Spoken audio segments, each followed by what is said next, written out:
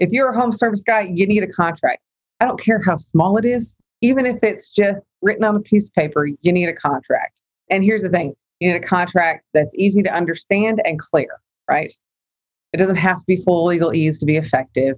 Just a clear contract, because if you get into an argument without a contract, you might as well just walk away because it's just going to cost too much to decide who is right. So, a contract, having that up front, being clear about expectations, right? And then at the same time, another thing is a clear collection strategy. That you have a consistent, clear collection strategy that starts at the beginning of every project. And I say that it's all the information that you gather at the beginning of the project that could help you later on if there's a collection issue. But not having that stuff at the front end, a good contract and collecting all the data that you need will make collections nearly impossible. Welcome to the Home Service Expert, where each week, Tommy chats with world-class entrepreneurs and experts in various fields like marketing, sales, hiring, and leadership to find out what's really behind their success in business. Now, your host, the Home Service Millionaire, Tommy Mello. Welcome back to the Home Service Expert. I'm your host, Tommy Mello, and today I have Karalynn Cromeens here. She's an expert in construction, real estate, small business. She's based out of Houston, Texas, and the firm she is the owner at and managing partner is called the Cromeens Law Firm, and she's been doing this since 2006. Karalynn is the owner and managing partner of Cromeens Law Firm, PLLC, and holds more of 16 years experiences practicing construction, real estate, and business law. Within her professional career, Karalynn has successfully filed more than 1,000 lawsuits to foreclose or remove mechanic liens, with several of those being tried to a jury.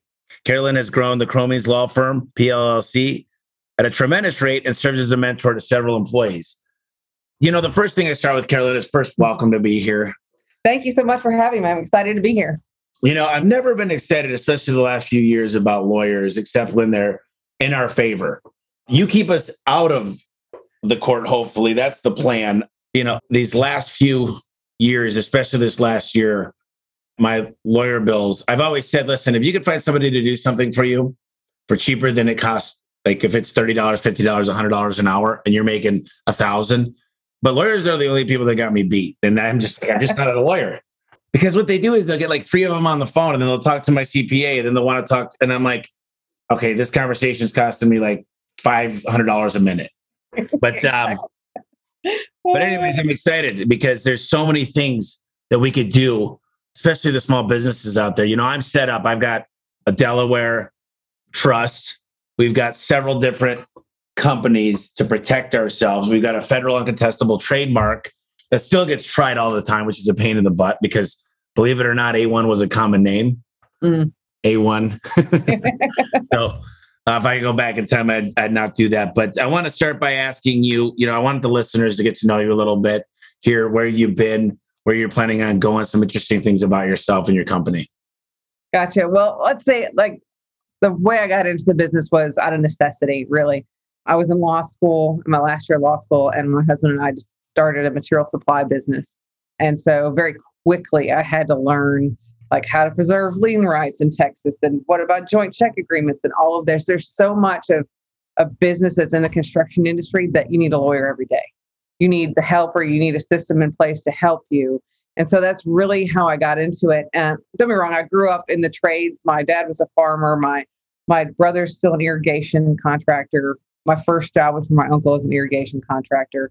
So I've been around it my whole life. And then now where I'm at is, so it started as just something to save our own assets. And now it's gotten to something much bigger where I'm really trying to help the backbone of the country, the people who actually build things, or as I'd like to call them, the get shit done tribe, run better and more successful businesses. Because here's the thing is they're really good at what they do, but all this other stuff could take them out in a heartbeat. And I've seen it happen. And that's why I wrote the book, Quit Getting Screwed, because once you sign a bad contract and it gets crammed down your throat, it could take you out of business. So I actually had lost a jury trial where my contractor client had done he did a great job on the work, but he didn't do little things like daily reports and other things like that. And I threw him in default and the pay when paid clause. And they were like, I don't know, 120 days behind, and he couldn't finance the job anymore.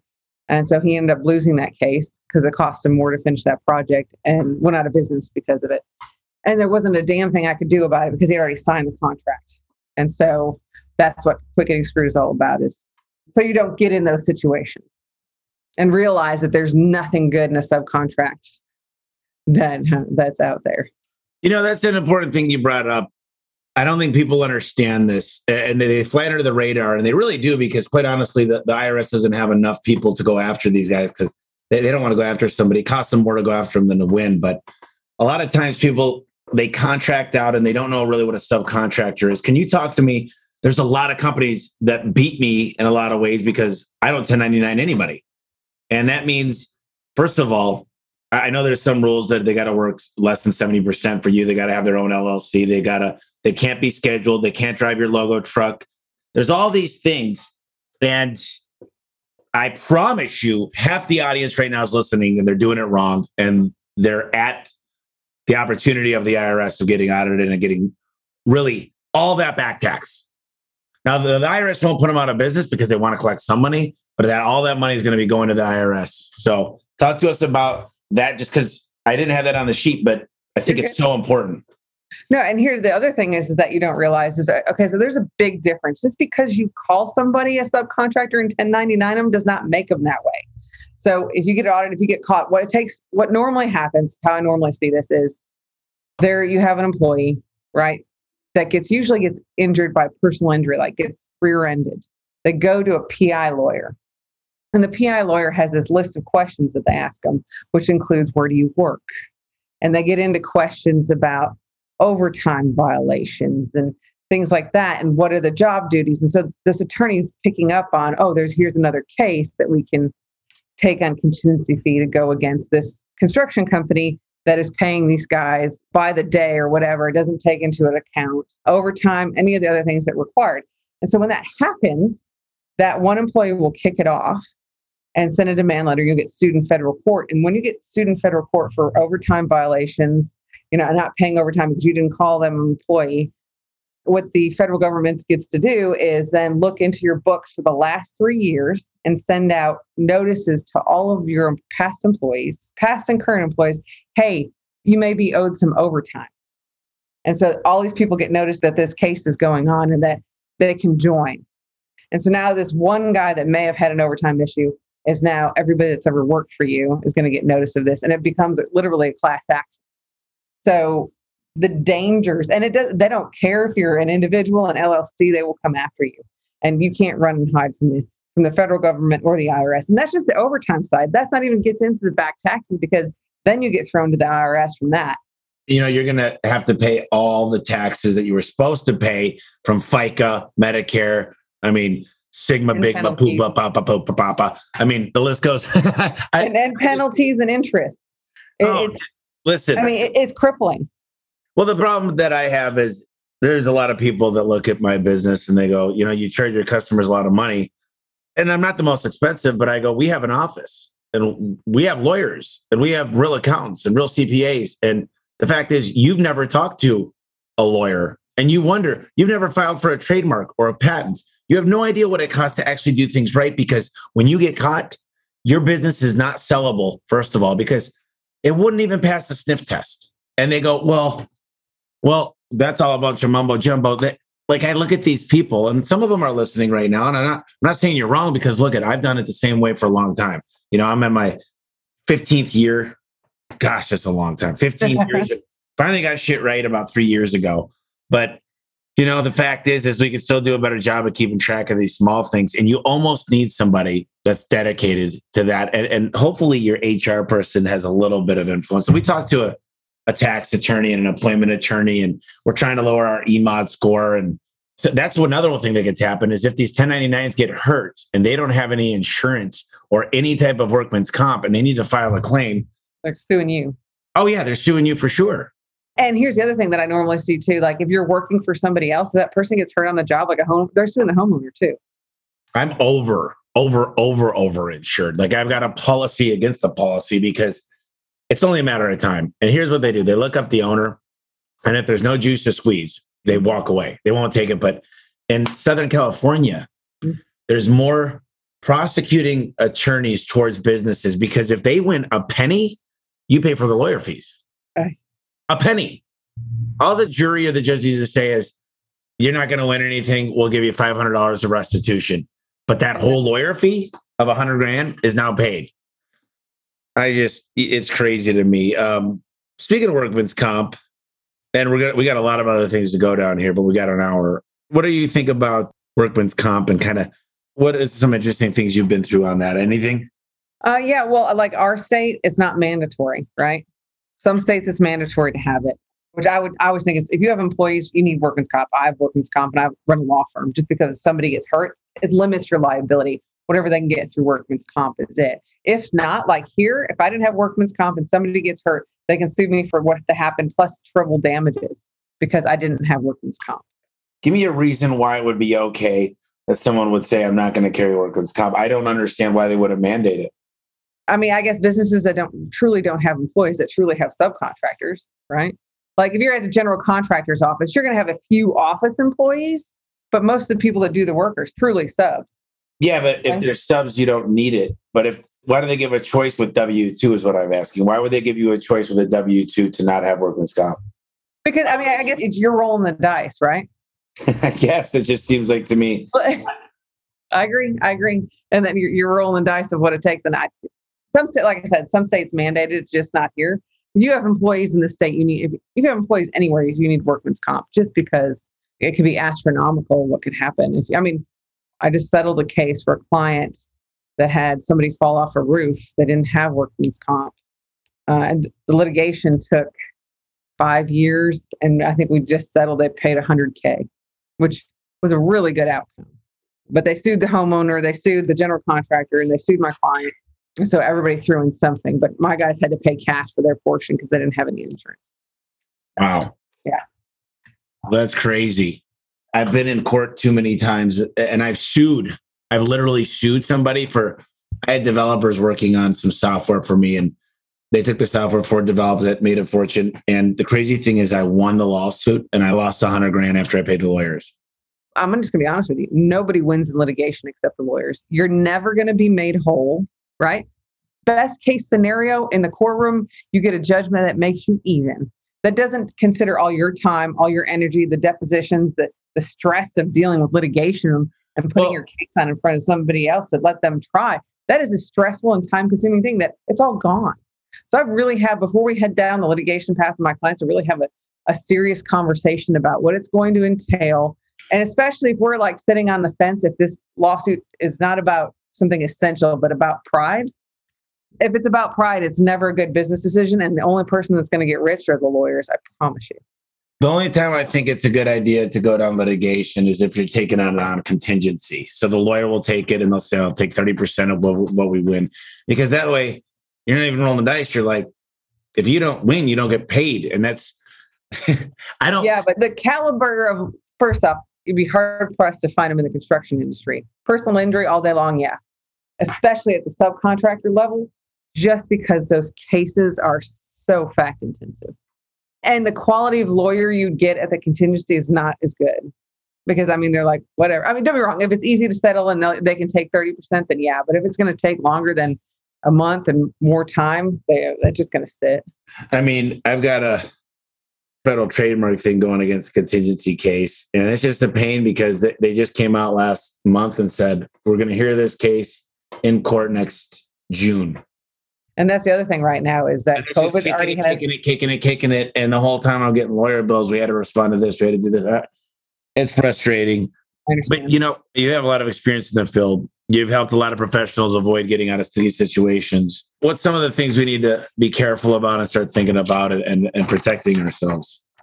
Okay. So, the big one that is contracts. And contracts any way you go, okay? If you're a home service guy, you need a contract. I don't care how small it is. Even if it's just written on a piece of paper, you need a contract. And here's the thing. You need a contract that's easy to understand and clear, right?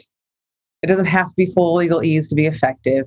Just a clear contract, because if you get into an argument without a contract, you might as well just walk away because it's just going to cost too much to decide who is right. So, a contract, having that up front, being clear about expectations, right? And then at the same time, Another thing that is a clear collection strategy. That you have a consistent, clear collection strategy that starts at the beginning of every project. And I say that it's all the information that you gather at the beginning of the project that could help you later on if there's a collection issue. But not having that stuff at the front end, a good contract and collecting all the data that you need will make collections nearly impossible. I have a vehicle wrap business that we're not doing the right stuff for that. In this book called Never Lose a Customer Again, it's by Joey Coleman. Uh-huh. What I love about his concept is he goes, look, do you really read the contract ever? And a lot of times companies, and this is the opposite side, this is me being a consumer, is I didn't realize I allowed Instagram to go through my photos when I'm not there, turn my phone on and do all kinds and listen to my conversations. But I can't sue them because they're right. I did say, okay, I hit a little button that said confirm. And this great book, it's amazing. And I just read it because that place at the mastermind I was telling you that cost $100,000 a year to go to. One of the billionaire guys was like, you got to read this book. And the first thing we spend our time on is getting customers. We really become good at marketing. And then we got these sales guys that are good closers. What we don't realize is there's a third layer. It's customer satisfaction, to keeping them coming back and keeping them as your best, raving fans. Mm-hmm. And he made this story in there, and it's pretty interesting. And I wanted to share it. He says, I bought a wedding ring and it meant a lot to me. And 7 years after me and my wife were married, I lost it. For the hell of me, I couldn't find it. I spent a month trying to find it before, but I made sure to make an insurance on it and pay the highest amount of the policy ever. Like, it was ridiculously high because I wanted to make sure that I could get a like for like if anything happened. He was on the phone with the gal. She was really nice. And she says, sure. She's like, well, she calls him back and says, I got good news. I can replace your wedding band. We're going to send it to you. And he goes, well, no, I'd rather have the check because I'm going to go to the same jeweler. And she goes, well, we can only give you 45% of that fee then. And he's really pissed him off. And he learned that the contract, blah, blah, blah, blah, blah. But I won't mention who it was, but it rhymes with Biberty Motowal. I was listening to the Audible. Biberty Kuchewal or something he said. But because I've never mentioned the name of who it was. I think a contract's super important, but I also think when you're doing a contract, most home service companies, the amazing ones that are 500 million that I go visit all the time, they'll get a third party on the phone with the person and say, so Mr. Jones, I know you're standing with our top technician, Timmy, and Timmy's amazing. I got to tell you, Timmy's the best dad ever. So Timmy tells me you want this, and this. It's going to take 12 weeks to get it in. And here's what we're going over. And here's what it includes. And I just wanted to make sure that you're clear on everything and get that third party, even if it's somebody that works for you. And then on top of that, my guys in California, I'm not in California yet. If the person's over 70 years old, they'll send a manager out there and they'll call the kids to confirm that they're okay with this new air conditioning unit. Mm-hmm. And they're taking all these precautions because that's the kind of stuff the attorney general, I know a garage door company that got kicked out of California because the attorney general's mom got taken advantage of. But anyways, I went off on a tangent. I just think it's so important because there's a third level and I never call it a contract. Here's my secret, Karalynn. My secret that I've learned in a book, never call it a contract. Guess what we call it? An agreement. An agreement. Yes. Because I'm scared of a contract. Like in California, they've basically written your home contract for you. There's so many requirements of what has to be in a California residential service agreement. Oh, it's ridiculous. California is by far the has the most, just to protect consumers. But that's what I'm saying is that it doesn't have to be anything legalese. It could be 3 or 4 pages. But here's the thing that I'm trying to prevent is because I deal with pissed off homeowners all the time. And there's 2 things that they're upset about. If you don't have a contract, they have a very different picture in their mind of the work that you're getting ready to do. 100%. Yep. And if you don't have a meetings of the minds of here's what we're getting ready to do, here's the time frame, they're going to think what they have in their head is right, wrong, or indifferent. And then when you don't do that, they get pissed off. And then they leave bad reviews and sue you. And the other thing is that I hear all the time is that nobody returned my calls. Nobody will listen to me. More than anything, just in human relationships in general, people want to be heard.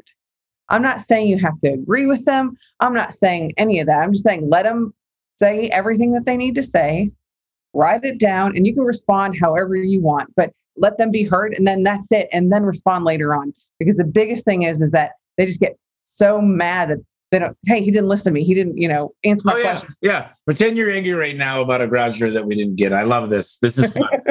Just pretend like you're an angry customer.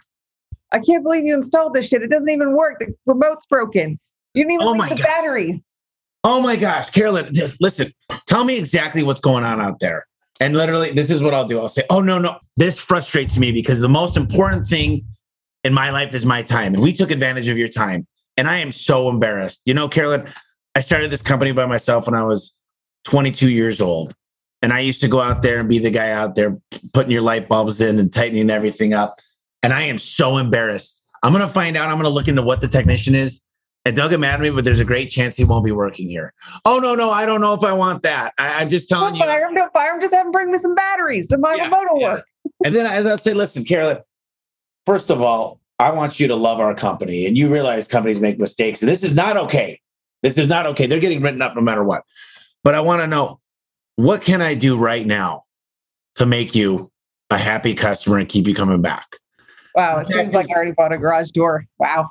That's good. That's what I'm saying. If the contractors on these homeowners they don't even have to do it that well. Just acknowledge that there is an issue. They don't want to hear it. Here's another thing that I don't think people realize is yesterday I had a friend of mine's dad, and he's definitely a hothead about my service agreement. You guys didn't call me after 1 year, and they listed on there that he's a hothead or whatever. And he kept texting me, and I said, well, what's going on? I'm going to bleep his name, but what's going on? I was going to say Billy. What's going on, Billy? Because he might be listening. And he goes, Tommy, your friend, my daughter, he's going through all this stuff with her. She got in a car accident. She's doing okay, but you never know what they're going through. And they might take it out on you. And the fact is that we get defensive. I've learned one thing. When we go to the BBB or the ROC, the registered contractors or whatever, we'll usually win. But how much time did it take? Exactly. You took 3 days out of your life for a $200. Just pay it, make them happy a lot of the times, because it doesn't happen. It's literally in my life, it's been 1%, but I had 10,000 customers last month. So therefore, there's 100 of them. Yeah, exactly. Hopefully we can mitigate that down, but still I have one guy in particular named Bruce. We call it a Bruce fire. So can you explain to our listeners what's the biggest difference between the bid and the scope and why it's important to understand the difference? Okay, so when you're signing somebody else's contract, you need to know what you bid is not what you're hired to do necessarily. The scope of the contract is what you're hired to do. And the two are rarely the same. So like you submit a bid, I'm going to do X work for X dollars. They submit you a contract in response to that bid. And the scope that you're hired to do is never the same as the bid. And so I've seen contractors time and time again just sign it, not even review it, and then get nailed with $25,000 of something they didn't realize was in their scope, whether it's loose lentils or electric door parts. It's never the same as what you bid. And just because it's always industry standard, don't ever assume that. Don't ever assume that there is an industry standard, and read the scope. Because once you sign it, you're on the hook to do it. Win, lose, or draw. If you make money or lose money, it doesn't really matter. When I've been on the contractor side or the consumer side of things, I was doing a remodel one time, and this guy came in at a really good bid. He had good pictures to show me. And he goes, I mismeasured the squares. It wasn't 14, it was 34. And at the time, I didn't have the time to just I'm like, dude, you're now double what everybody was. Like, is this a joke? And so frustrating. But at the same time, I didn't have time to just stop and start a lawsuit. And I told someone in my office, they're like, who do you want to get for the landscaping for the front? We just remodeled the front. And I said, let's just get 3 bids from just 3 good companies. And then let's go ahead and check out when their ROC started. Because if it started anytime recently, then they're not. They make their name. Let's look at their BBB. And I know that's old school. Then let's look at their reviews. Reviews are definitely. Reviews are important. But the deal is if you're like me, I go to the 1-stars and I see how they reacted to the 1-star reviews. Yeah, I agree. They're not all that. I actually have a client that bid a job. And here's the other thing is when you do a bid, you put an expiration date on it or put a provision in there that materials will escalate. Because I did a bid back in 2019. The contractor sent over the contract at the end of 20, so beginning of 21. They didn't sign it. They ended up hiring somebody else, the contractor did. It cost them $150,000 more than my guy's bid that they accepted. And now they're suing them for that $150,000 because they signed all this paperwork. Oh, yes, I'm the general contractor's relying on this bid and you're responsible, la, la, la. So it didn't even matter that they didn't even sign the contract. So I don't know. We're in the middle of that one. I'm not quite sure how it's going to turn out. But I mean, those are just some of the things like once you put a bid out there, it is an offer that can be accepted. And so make sure you put an expiration date and material escalation clause on it, that if prices of material go up, that you get more money. Wait. That's important. So expiration date and escalation clause. Escalation clause. Yeah. You can just say if prices of material goes up, I'm in more than 2%, I get whatever it costs. It doesn't have to be anything fancy. Do you realize that one of my vendors, we're up 100% right now. And right now we have 600 doors on order. But he said, Tom, those 200 that are on the way, he said, literally, they've already been paid for. Like we've already made the orders at the set amount of price. I've already gave the consumer the price. We built in our margin. And he says, I got to raise your prices retroactively on those 20%. Oh, shit. And there was a guy here that I just had hired, and he goes, I got to see your contracts with these guys. He goes, is this a joke? And I told the guy, I said, this is not possible. I said, that's more than my margin. So I'd have to install a door for a loss. Yeah, exactly. And he goes, well, what do you want us to do? He goes, I can't get the... And listen, this company's $600 million. They're not like a little fly-by-night.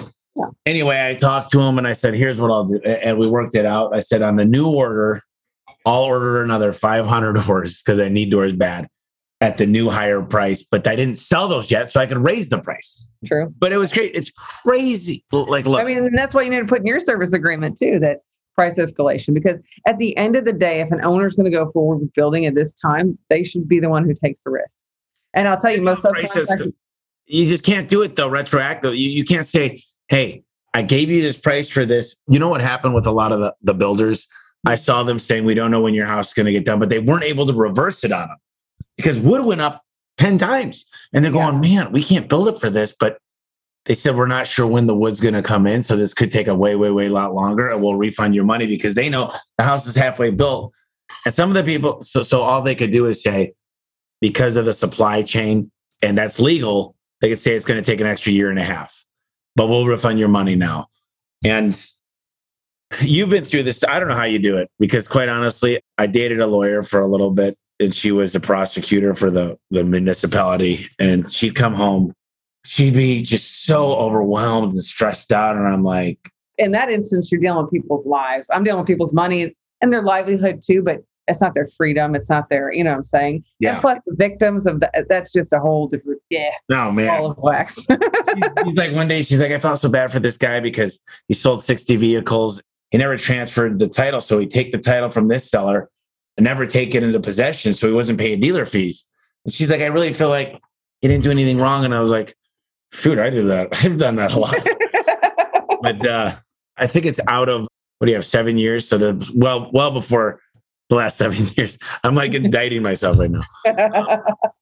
So what are typical mistakes and misconceptions that people have about subcontracts? That there's some set of rules that protect them somehow, that there's a form that they can't get screwed by signing them. They don't need to bother reading them because, it's just part of the job. We're just going to sign it, and not realizing the horrible crap that's in these things. And they've just gotten worse over the years. And worse and worse. And until we start pushing back and saying, no, I'm not going to sign this, that's the way it's going to be. And it's too bad because all the risk now falls on the backbone, the people who actually do things and get shit done. So explain to me exactly, because I don't know if the audience is following, what am I not signing? So when you get a subcontract from a general contractor, it's full of all these horrible things, right? And until we start saying, no, I'm not going to sign it this way, I'm negotiating it, it's going to continue to be this way. So like, for example, I'm the garage door guy. If a plumber, something happened with the plumber, I can't collect my money in my net 90. Mm-hmm. It's crazy what these contractors, I don't know if it's Shea Homes or Pulte Homes or these masterminds, but if the HVAC guy does a perfect install and the concrete guy shits the bed, we don't get paid. Correct. And now who would want to do, this is why I don't do new home construction. Rarely. And, to those that do, And if you're in the garage industry, call me. I got some good ideas. No, it's just signing somebody else's contract like that, whether it's an owner or whether it's a GC, you got to read it and understand it, because there are some things you take one wrong misstep. Like if you sign one of their contracts right now and you don't put a material escalation clause in there, you will eat the increased cost of materials. And if you walk the job and say, no, I'm not going to do it, they can come after you for the difference. So it just doesn't go away. These are serious things that you're signing and you need to understand them. And that's the main thing is, now I understand when guys say, look, I'm happy making my 500 grand a year. I'm not going to get any bigger, because at this point, how do you squeeze blood out of a turnip, right? No one's going to come after me. What are they going to get? And that, like I said, it's all a risk and reward, whether you're willing to take it or not, whether you're willing to do it or not. These are the things you need to scale. You need a good contract that somebody can understand. You need to have somebody read your contract and help you understand it if you're signing somebody else's. And you need a collection strategy. I mean, that's just to top it off. But I mean, those are the things that if you want to make business in business that are essential. There's just no doubt about it. And you know what? That costs money. It does. And I love this so much because it's just building a case of a true business that runs, has the money to do all these things and still is able to make a profit. These guys that are coming away saying, I made 100 grand this year. How much did your business make? Well, zero. I made 100 grand. I told you that. Let me see your contracts. Well, I don't have a contract. I went to LegalZoom. What's your take on places like that? Man, you get what you pay for. And here's the thing is that, like my firm is, and there's more firms coming out where if you call me, you want a home service contract, it's $1,500. It's for your state. That's what, and I'll draft it up and we'll have an interview and specifically for your business, because the legal world cannot exist where it is right now, that there's no end price tag for things, especially when there's people like me coming out. Okay, you want this? Here's how much it's going to cost. Like litigation, I can't, but like contracts and contract reviews, I can give you a flat fee price on that. It's going to be more than LegalZoom, but it's going to be, number one, in plain English. Both you and your customer can understand it. It's going to be, easy to use. It's going to be built specifically towards your business and what you do. Whether you're a garage door installer or a remodeler or a roofer, or, all of those businesses have different requirements and different things that are important, right? Like the roofer, when he tears off the shingles and happens to have, all this bad plywood or whatever, he needs to have in his contract, I don't have x-ray vision, so this could cost more. There's just different things for different businesses that need to be addressed. And if you could get it at a flat rate, like that's the whole idea behind LegalZoom. The problem with that is that it's not one size fits all. Every state is different and every business is different. And it definitely matters whether you're residential or not, because residential, like homeowner in a house, is a whole other level, and every state has a different requirement of what needs to be in your contract, because every state has built-in protections for homeowners that if you as a contractor, if you don't have in your contract, could suffer if you don't have it in there. There's these things in Florida and California called the PACE program, where you could upgrade anything energy efficient, whether it's solar, your HVAC unit, and you could borrow against your mortgage, pay it off over 30 years. And guys started attacking that, selling $60,000, $70,000 worth of stuff. And they're getting cracked down and arrested. I mean, you just got to be careful. So sometimes things just seem too good to be true, and they're out there making a bunch of money. And then all of a sudden this is a good one here. What is a pay when paid clause, and how does one negotiate that? Okay, so paid when paid clause. And normally where you see that is where an owner hires the general and a general hires the sub. And what we're talking about is the contract between the general and the sub. Oh, it's the float. It's the contract that keeps the money between the subcontractor. Well, it's basically that the contractor has no obligation to pay the subcontractor until they get paid by the owner, which you as a subcontractor, the plumber, you go in and do a good job doing the plumbing. For all the materials. Exactly. You pay for everything. And now like the owner and the general get in a fight, you're basically screwed now. You put out all the material and the labor, and because they got in a fight, you're not going to get paid. And so at Subcontractor Institute, I have some different ways to split the risk, because now right under a pay when paid clause, 100% of non-payment is on the subcontractor or the material supplier, whatever it is. And there's some ways you can split the difference. Like if they're not paid in 30 days and it's not your fault, they'll pay you half.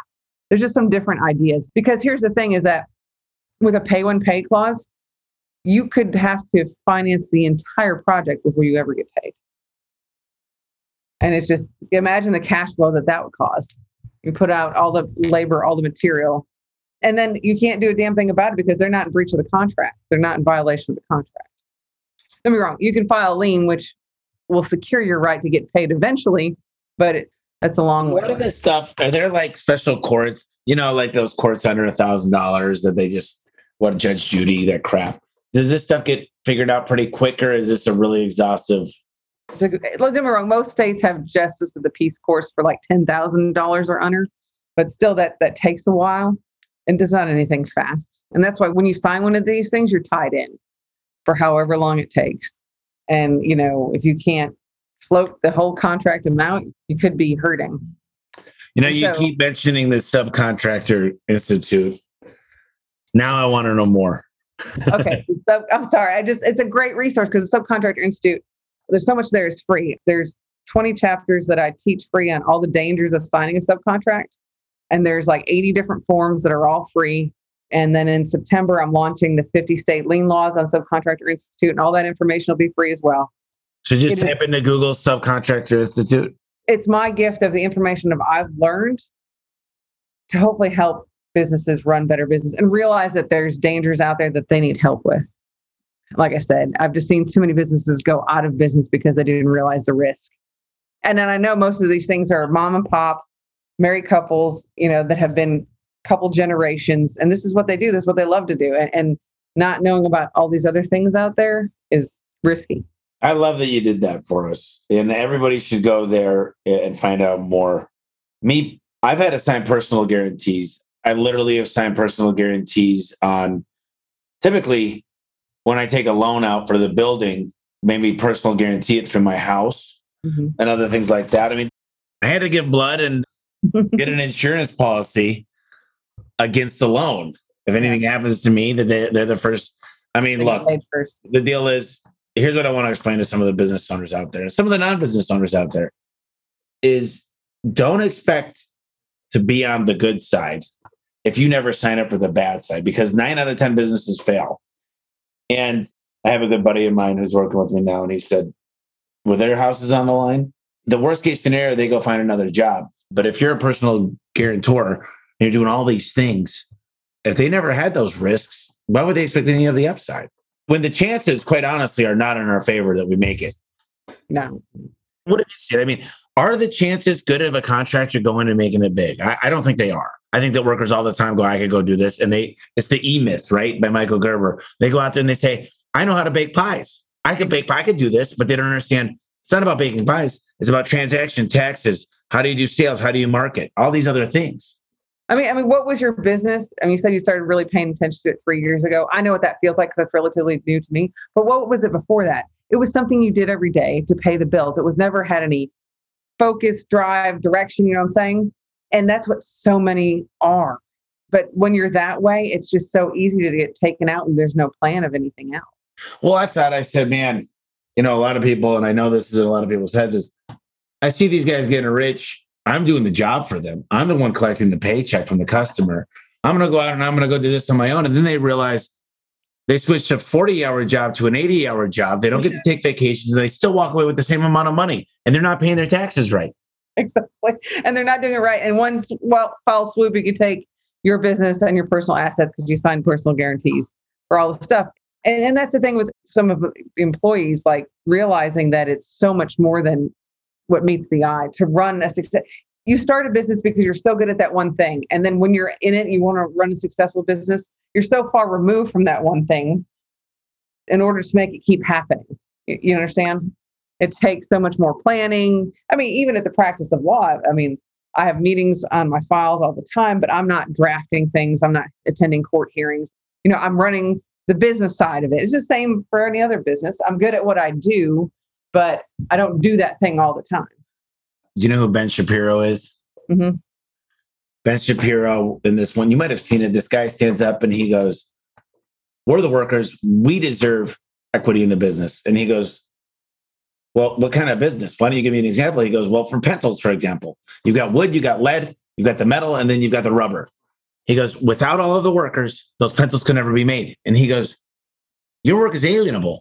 First of all, you volunteered to come to this job to get paid, number one. Number two, and he just, if anybody's listening to this Go right now to Google and search Ben Shapiro destroys guy on a pencil and eraser, because he goes, did you buy the factory? Did you take the personal guarantee? Did you hire the marketing department? Did you get the insurance? All these different things. And he goes, what happens if he gets sued?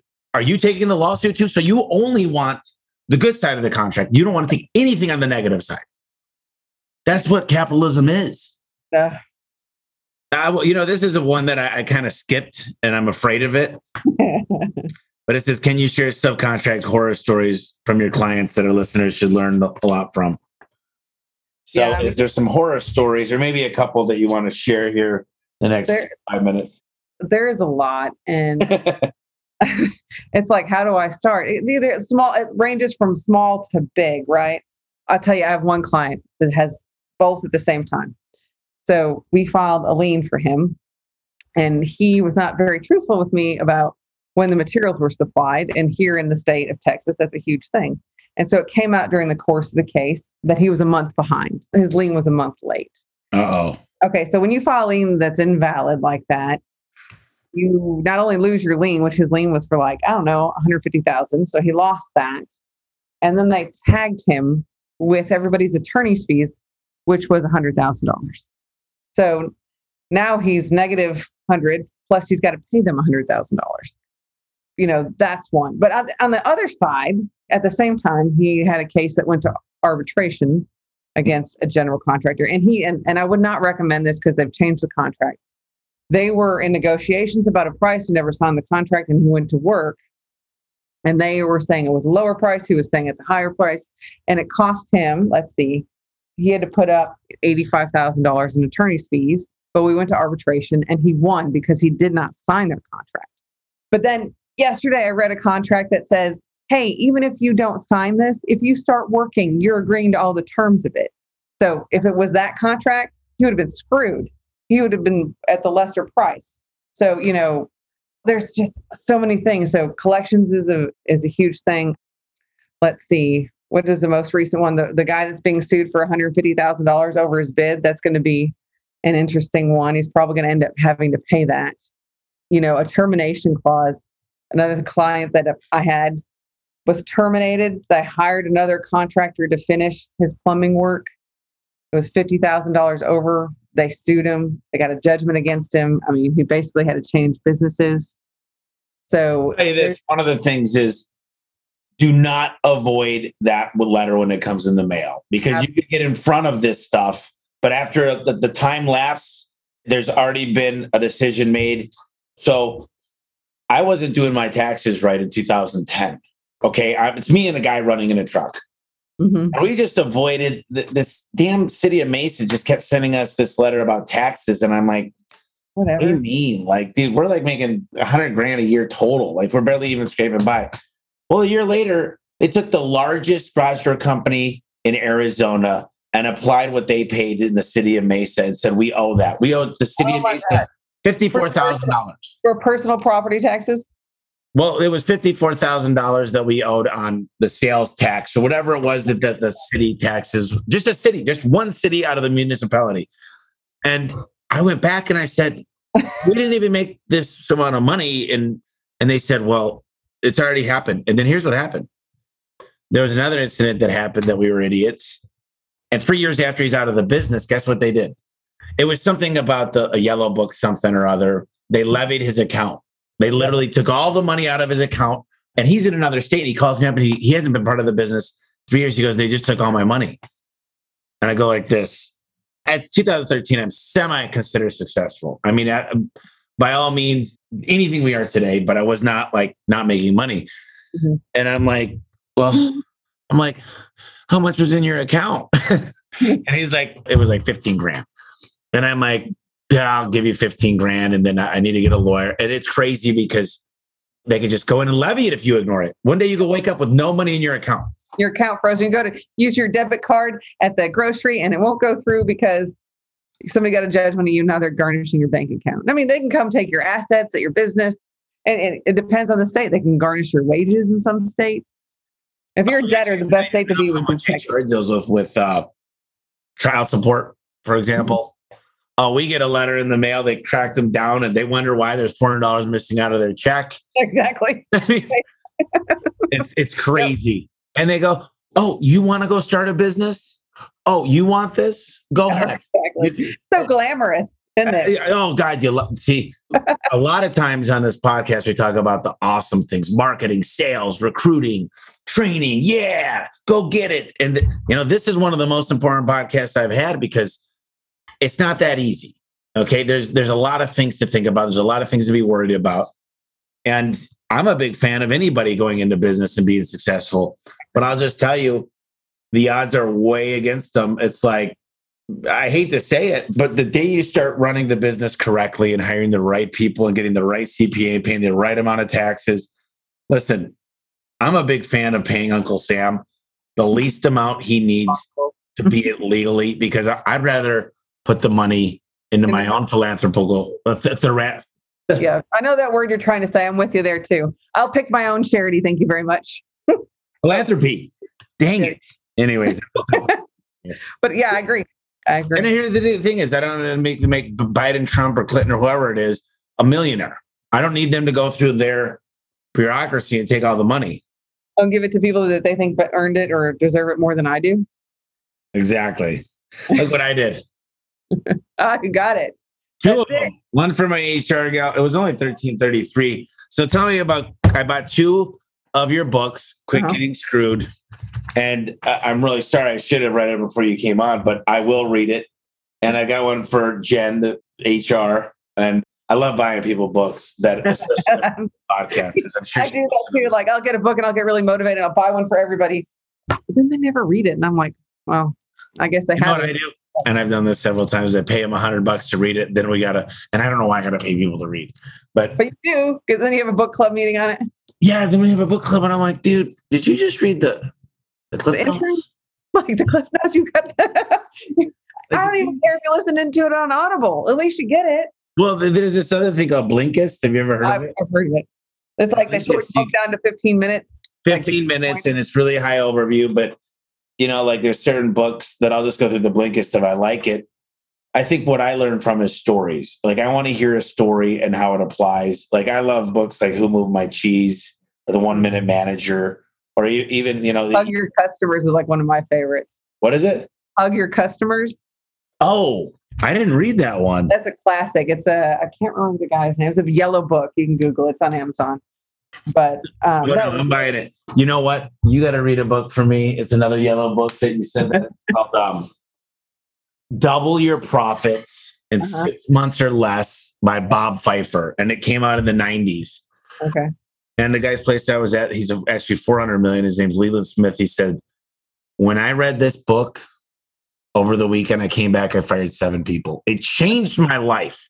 Really? This book is a lot more of savings, but tell me a little bit about Quit Getting Screwed. So it's my gift so you don't get screwed. Because here's the thing is that whatever you sign in a contract will be used against you. And those are all the things that if you're going to sign somebody else's contract that you need to change before you sign it. And here's my thing is, I know that you're in the construction industry and they're like, well, they're just going to hire somebody else. So number one, know your worth and know what the risks are. Know what your tolerance is. And then you can negotiate in between that. But if you learn what's in there and what the risks are, you'll know what you can agree with and what you can't. I actually had a really good idea that I haven't had anybody use yet. So if anybody wants help getting this done, is that if you're a subcontractor and you put a bid in to get a project, that as part of your bid, you put in a contract that's easy to read, understandable, and say, hey, you can discount my contract to my bid price by 10% if you'll sign my subcontract instead of me signing yours, just because these things are so horrible. And the one that I have is pretty fair. So, another thing is right now with real estate, the way it is, one thing that I always do is go through that freaking bid, go through that lease clause, because you might have to replace the AC unit. You might have to replace some big things that you didn't know about. Plus, if you grow out of that building, you're still stuck for another 2 years unless you get a sub-lease agreement. So you can sublease it. And there's all these, let me just tell you this. The way I've learned is through failure. I've learned because I've replaced an AC unit. I've learned because I've been stuck in a building an extra year and literally left it empty. So and that's the thing is that if you know those things up front, how much time and money could you have saved? Oh, man. And I will tell you, pretty much everything except a bank and a credit card contract can be negotiated, right? A real estate contract, any kind of contract or agreement is negotiable. Well, I want to talk about negotiations, but I bought a house recently, a year ago, when it was listed for $2.5 million. And I negotiated that. I said, I want all the furniture. And it was very sticky because no one could get in it because the lady had leased it out to a lady that did Airbnbs. And she goes, you got 1 hour to look at it. Because I told the lady, I'll continue to Airbnb it as long as it's profitable. She goes, okay, you can come in and see it then. Okay. So I negotiated it for 2.1 and that was a steal. And so first of all, I called her up and I said, I want you to sell it to me at 2.5 and I want $400,000 given back at closing. She says, why do you want to do that? I said, well, number one, it's got to appraise at that value, but that way I can take all the money I'm putting in and I can take 80% out of it. And the 80% is more at 22.5 than 2.1. And it still needs to appraise that. So it's not illegal. It's not like I'm doing anything that's like illegal. It's still valued at that. And I didn't end up taking any money out of the loan, but when she signed this house is not able to be bought from anybody else. Well, the lease contract with this Airbnb chick, she had a right to purchase the home at 2.3 and a half. In February, this was in September. In February, she activated her agreement to do it, to buy, put the money in the, she put like 30 grand in escrow. And I had to pay her 75 grand. I don't even know I'm supposed to be talking about it, but oh well. But anyway, I'm suing the lady. And I'm like, look, and then they're going to get me. And then, so I got to go do, what's the thing where you got to swear and they get the deposition. And I was going to say, literally, I had no idea she had the right to buy the house. They're going to say, well, why did you change the price to 2.5? Because I wanted to pull money out. But plus the house that's what it was for sale for. I negotiated down.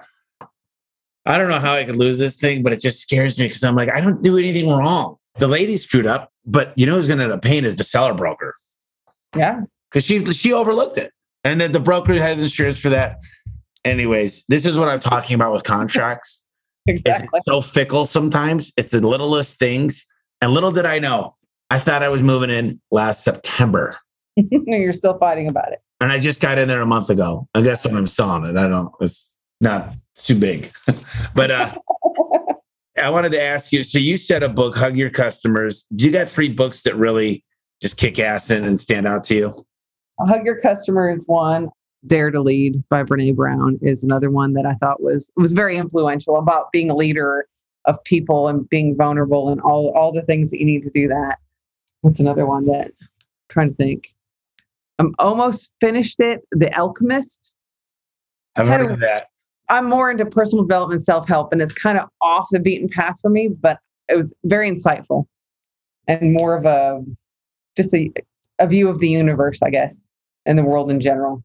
You know, I could dig books like that every now and then. It's an easy read. It's not very long, but just those are probably the 3 I'd recommend. There's a bunch more I've read. I'd have to, I got 3 more questions for you. Okay. And I'll get you out of here. I may have 3 more answers. I don't know.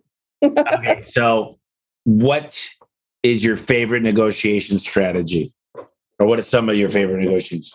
There's a book called Never Split the Difference, and the guy had a lot of insight. But I know, and he's like, don't ever negotiate. And I'm like, God, I don't know. The main thing that you got to know where you stand, right? Is it worth it to you? Is it not worth it to you? What is your risk tolerance? And then I'm like, okay, you got a contract, let's mark it up, send it back, and we'll do this whole negotiation.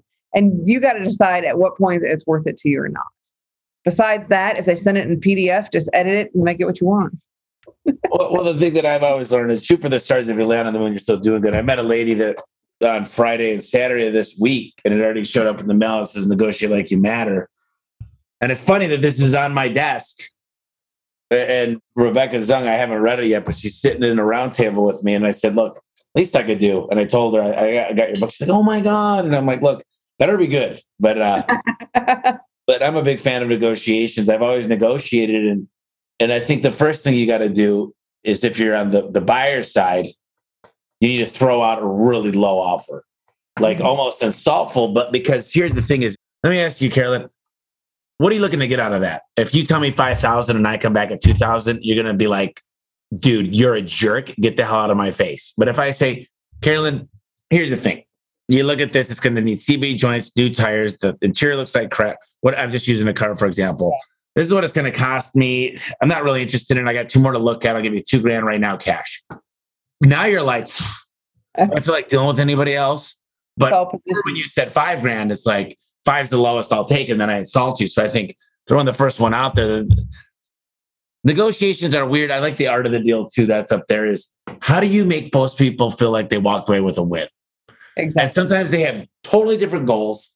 Like for example, I know this guy that really does a lot of motivated seller leads. And he went to these older people. They were like 65 years old. This 70, because 65, I'm getting older. 75. Yeah, and he goes, well, let me ask you guys this. What do you do in your spare time? What do you guys love to do? And the old lady grabs his hand and she goes, we go and see a matinee almost every day. And he goes, what do you do? You like popcorn? Is that what you guys do? She's like, yeah, sometimes Jujube. They're talking about different things. And he's like, listen, what do you say if we make a deal on this house? I'll get you guys in here. You said 6 more months. You take my price, but for the next year, I'll get you guys 3 movie tickets to your favorite matinee, and it'll come with candy, and I'll take care of all of it, and I'll set it up, and you guys will enjoy it. That freaking Nick, they were like, are you kidding? That's what we love. We're done. Yeah. It was all taken care of.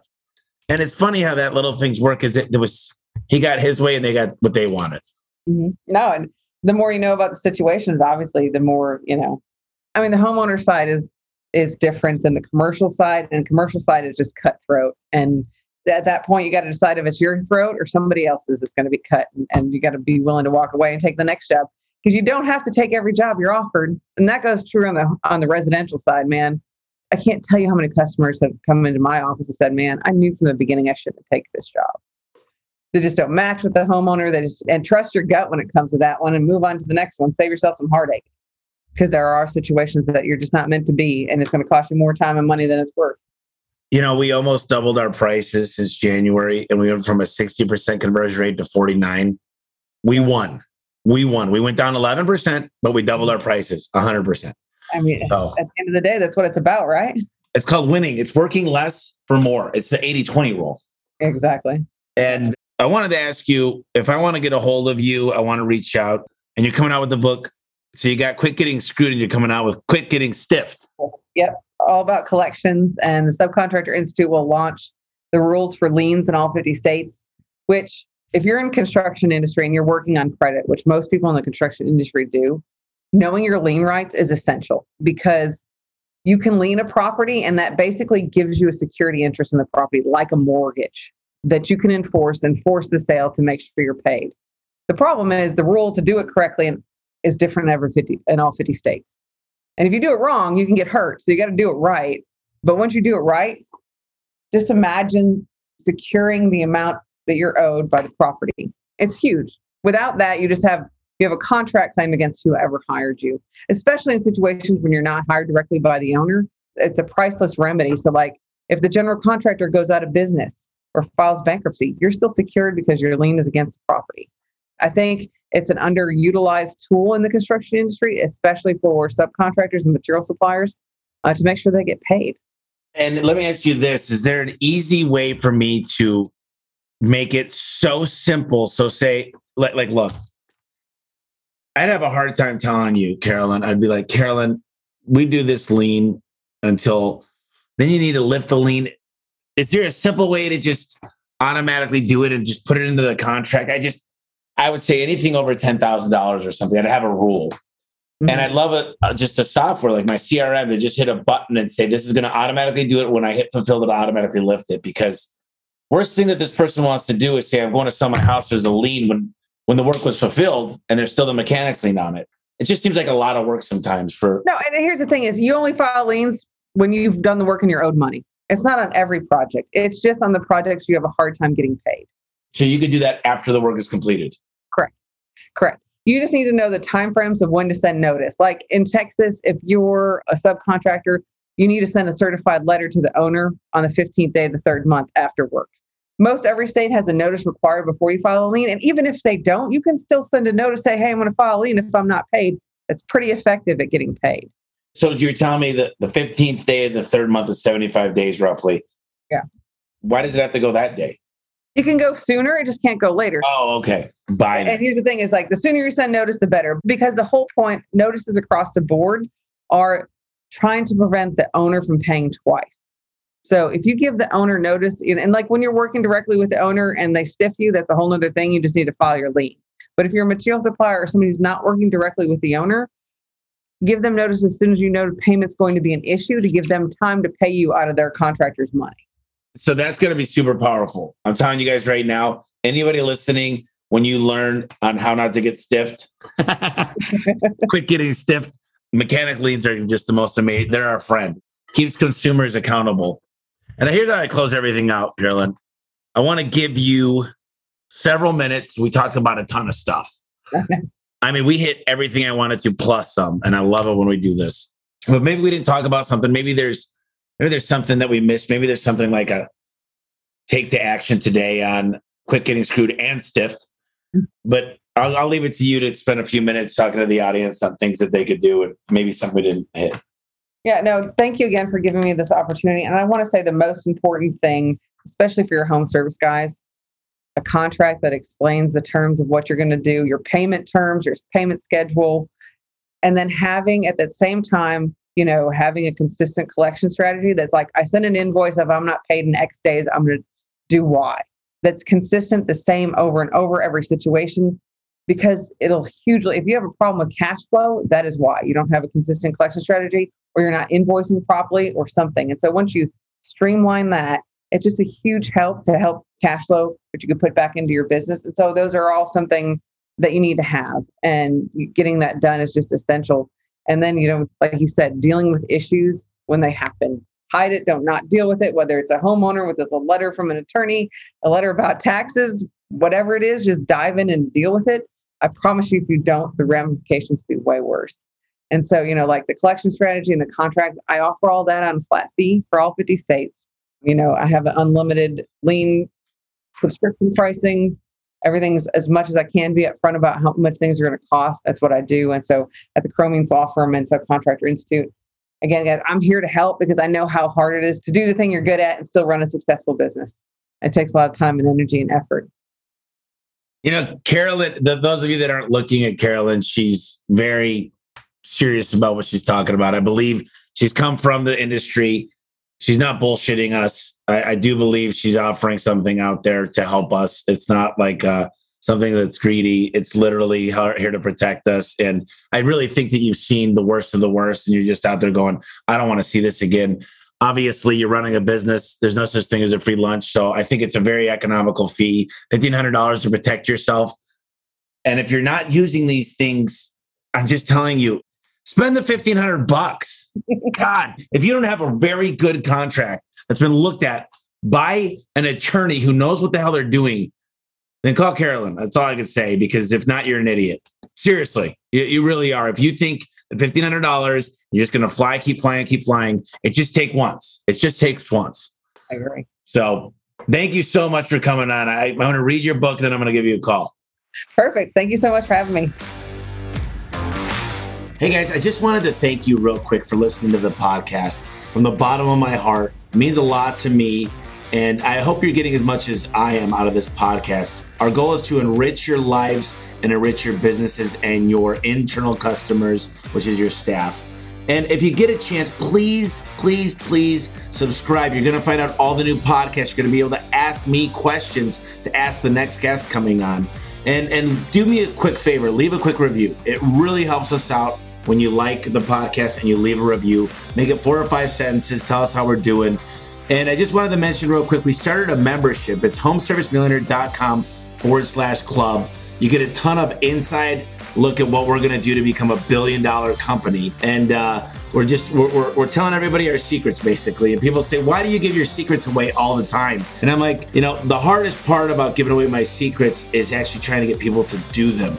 So we also create a lot of accountability within this program. So check it out. It's homeservicemillionaire.com/club. It's cheap. It's a monthly payment. I'm not making any money on it, to be completely frank with you guys, but I think it will enrich your lives even further. So thank you once again for listening to the podcast. I really appreciate it.